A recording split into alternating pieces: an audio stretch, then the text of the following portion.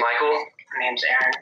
And today we're going to be talking about youth participation in sports and how socioeconomic status plays a role with that. We kind of got introduced to this topic through some readings in our course. We read some articles about girls playing basketball and how they were kind of put aside during their free-to-play league for a different league that actually cost money. And we were kind of interested in how this phenomenon played out throughout other leagues throughout the world. And yeah, we were just trying to see how much of a factor socioeconomic status plays with their participation. And youth participation in sports has really been known and commonly known to help produce healthy young people. Sports is good for the social life, it's good for the physical body, and movement in general is always recommended for especially youth. And when they're hindered from all these opportunities, as like Joel mentioned, if you're taken away from the league that you were once in, that's not right, that's not just. So this is part of the reason why we chose this topic, because we really want to see how big does this go? How far of a reach does this happen? Does this happen in other countries? And so we came up with a few good questions because this really is a spark of interest for us. So the topic is socioeconomics and youth sports.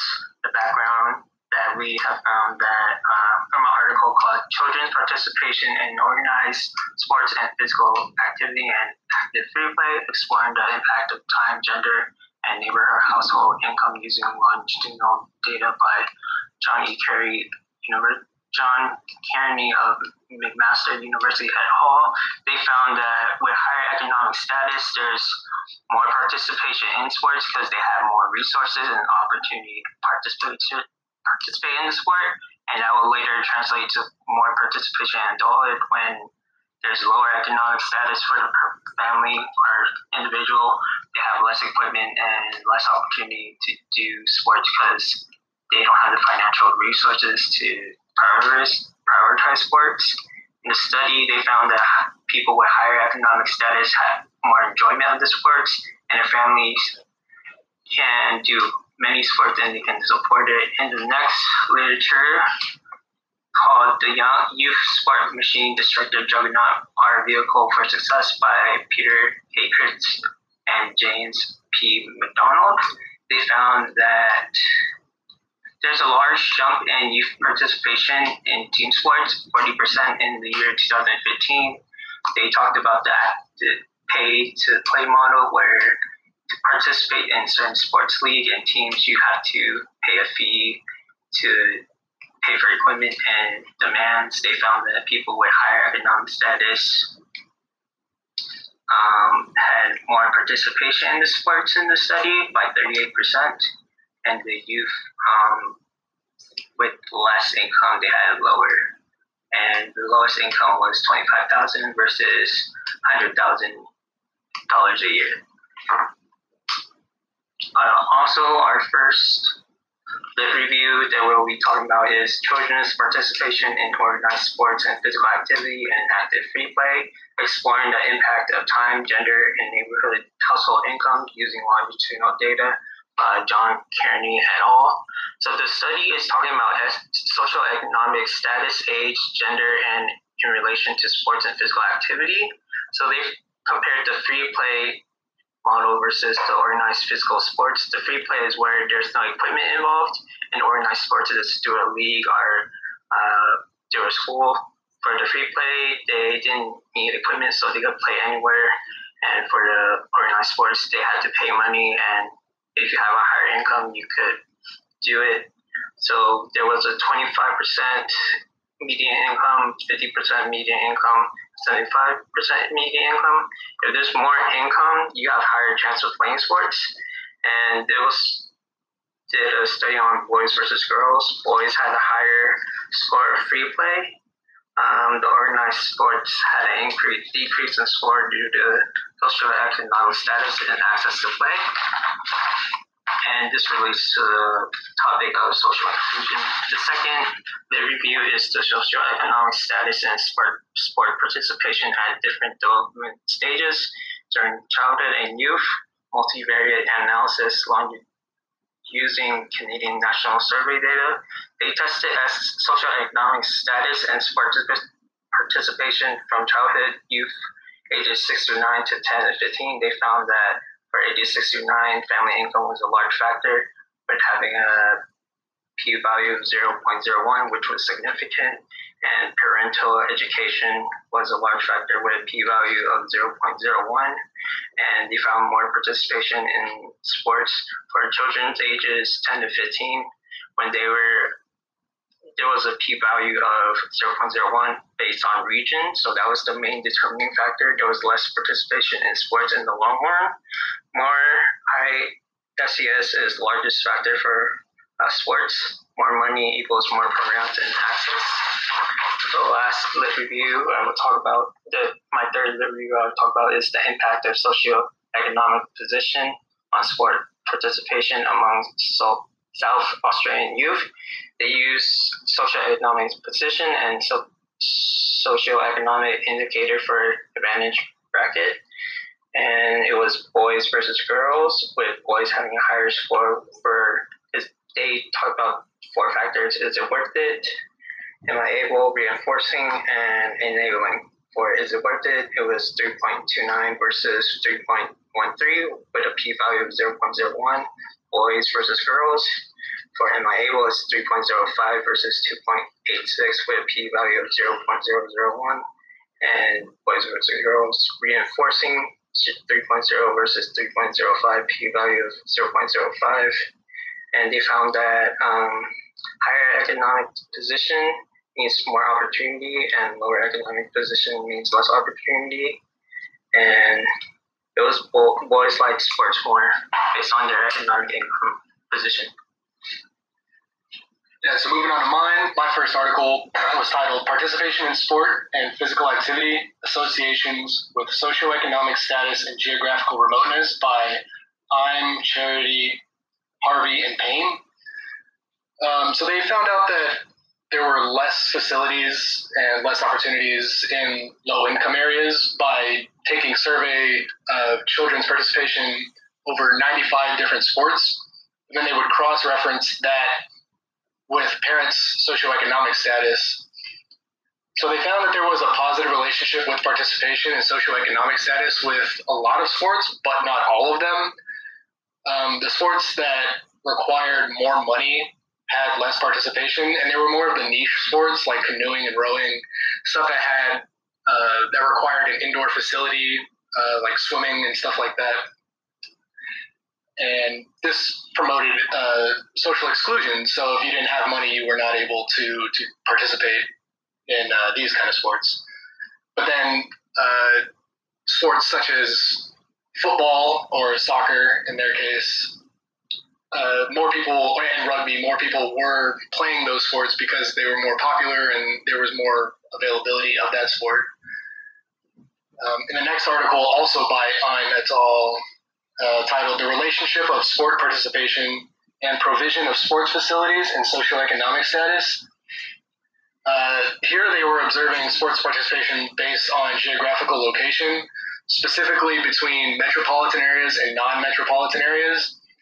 And there were actually some interesting results here because you would assume that people from the metropolitan areas, because they had an increased income, typically, they would have more sport participation. This was not the case. There was actually more participation in the non-metropolitan areas, and this was simply due to the fact that in the metropolitan areas, they had an increased population density, so there was actually less room for facilities for people to exercise or play sports. Although there were less, the facilities in those metropolitan areas were far more developed. So the people in the non-metropolitan areas may have had more opportunities, but due to the decreased quality, they were still at a disadvantage. So here we're still seeing that people from a lower socioeconomic status are facing these barriers and still being excluded from getting the same kind of treatment as people with money. And finally, in an article by Voss titled children from low-income families have less access to sports facilities but are no less physically active. They looked directly at the role of socioeconomic status and how that plays a factor in youth participation. And just by the title, you can kind of guess the results that they found. It kind of reminded me of the previous article where it is almost opposite of what you would expect. The children from low-income families, they may have had less access to sports, but they were still just as physically active as those with money. The only difference is the poorer children, they typically played less structured sports. So they were playing less team sports. Maybe they were actually out playing like more pickup games, like pickup baseball or basketball or soccer. So these kids that do have access to these structured activities, that have money, that can afford it, they're still getting a leg up on their less affluent counterparts because they get opportunities to work with coaches and possibly trainers to get better training to prepare them later in life if they do continue down the road of sports.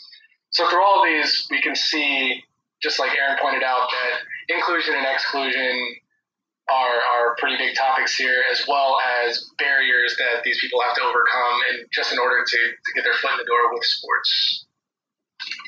Right on. Yeah, and that ties into an article that I read from Vandermeer, Voss, and Shooter.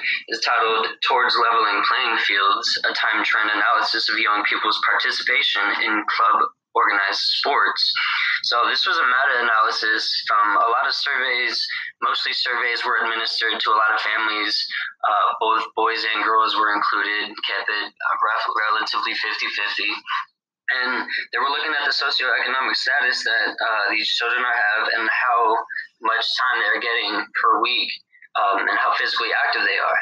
And like Joel was mentioning, that a lot of, over the years, we see a lot of children that are becoming more less structured in their playing, due to their socioeconomic status.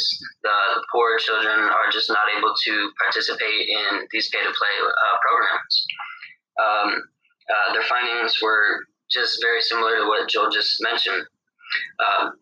In another study titled "Secular Trends in Youth Physical Activity and Parent Socioeconomic Status" from 1977 to 2005, they studied European countries as well as the U.S., Canada, and Australia. 10 different countries were looked at, and they looked at the family wealth and the youth physical activity as well. And the trend for youth physical activity was to become more and more organized by club sports teams. But it also means that at the same time, it's an increase in social inequality and participation in organized physical activity. So there's a lot of young athletes not getting the attention of not getting the structure that they should be. It's becoming more dichotomous, and these pay-to-play leagues and clubs are making a lot more money because it's growing into very far left and very far right over the years since 1977. Another topic other than very, very similar, another topic that really struck my mind was the socioeconomic differences in children's health and how and why these relationships change with age. Was the article by Chen, Boyce, and Matthews. And it performed a survey and administered to children ages 6 to 18, and it was aimed to find a relationship between the lower socioeconomic status and higher rates of disease and injury in the youth athletes. So in the concluding findings, they basically found that as the socioeconomic status decreases, all causes of morbidity and the prevalence of asthma, vision problems, injury, and acute illnesses in general. They looked at upper respiratory infections, ear infections. How many times did these youth athletes go to visit the hospital per year? And what they came to find was that with a higher socioeconomic status, you're more taken care of, you're being seen, so you're not going to the hospital because the children's nourished. They're not going to have as many broken bones and many injuries and respiratory infections. So that was a really interesting finding that the young athlete's health is becoming a big factor just because of their parents' socioeconomic status and what is available to them. For one of my interviews, I interviewed a baseball coach, youth baseball coach, and he was talking to me about how sometimes it's not just about the money. It's not about the family's socioeconomic status, but it's also the community that you live in plays a role as well. Coming from a wealthy neighborhood, but he was under a single parent financially. So sports wasn't really a possibility without some financial support from somewhere. Well, he lived in a community where a lot of people were able to provide for him or be able to give a bribe to the coach is what he said. So in order for him to play on the field, he another community member brought Warriors tickets to the coach just so that he can jump on the team. So the coach gladly accepted and his fees were waived. So this kind of shows like an inequality, and this is at the middle school level when this happened. So that's why I was curious, why is this happening and where is this happening? Another interview that I went and found was his name is Andrew, and he talked to me a lot about the social media and how that can actually help. Sometimes when you have a low socioeconomic status, you can't always get to that structured practice. You can't always be coached by top trainers or any trainers at all. He was speaking to me about sometimes it's up to the youth athlete to teach themselves the sport through social media and by YouTube videos.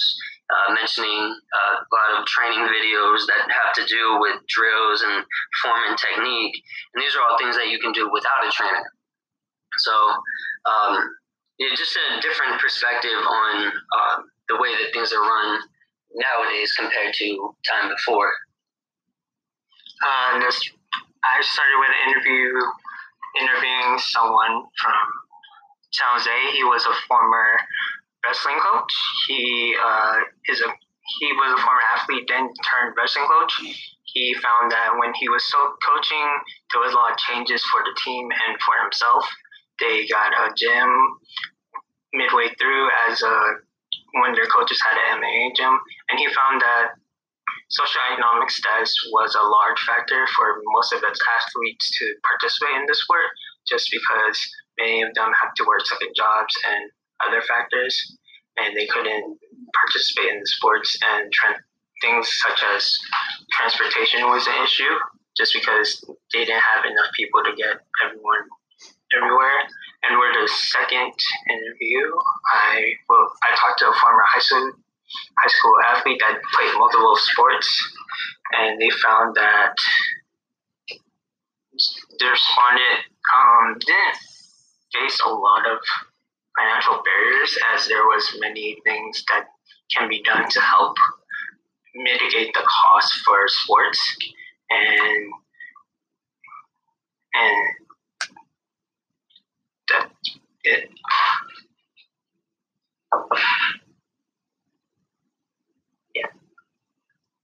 So in my first interview, I got in contact with somebody who works with Soccer Without Borders. Soccer Without Borders helps refugees and minority kids, immigrants, a lot of them, get into a sport program to help develop them as people and stuff like that. And she talked about the lack of resources that these kids have. So again, we're looking at barriers that these kids have to overcome. And for some of them, Soccer Without Borders was the only avenue they had for sports. It was free. It was free for them. They would go out of their way to get them transportation to all their games, and they would do fundraisers so they could have jerseys and shoes and stuff to wear. So Soccer Without Borders was looking for ways to practice inclusion to get these kids involved in sports. And in my second interview, I interviewed a buddy of mine who works as a middle school teacher and also works with the wrestling team. He's kind of like an assistant coach. So he's really involved with the sports programs at his school. And he's worked at different kinds of schools. In poorer areas, he actually worked at a low-income private school. It was a charter school. schools that were more affluent in the San Jose area. So he's seen a wide range of kids from different backgrounds. And now working as a wrestling coach, he talks specifically about kids that can afford extra training at a gym that specifies in wrestling and teaching wrestling. And he can clearly see a huge difference between kids that spend maybe like an hour a week practicing just within the school and kids that maybe can do like 4 hours throughout the week going to an outside gym. Their technique is just way better, so they're getting more opportunities. So in all, a lot of our interviews, it seems to cover these same topics about these barriers that kids have to overcome from these lower socioeconomic status, although there are avenues nowadays for them. Unfortunately, the quality that they're receiving is typically on the lower end because of the financial cost and the inclusion aspect. So a lot of people are also trying to find ways to include these kids into their programs. But again, they're still running into the problem of these programs not having maybe superior funding to afford high-level coaching staff. So it's getting better, but they're still like a step behind of kids who can kind of afford more time and they have the resources to propel themselves forward. Any concluding thoughts you guys have about the topic here?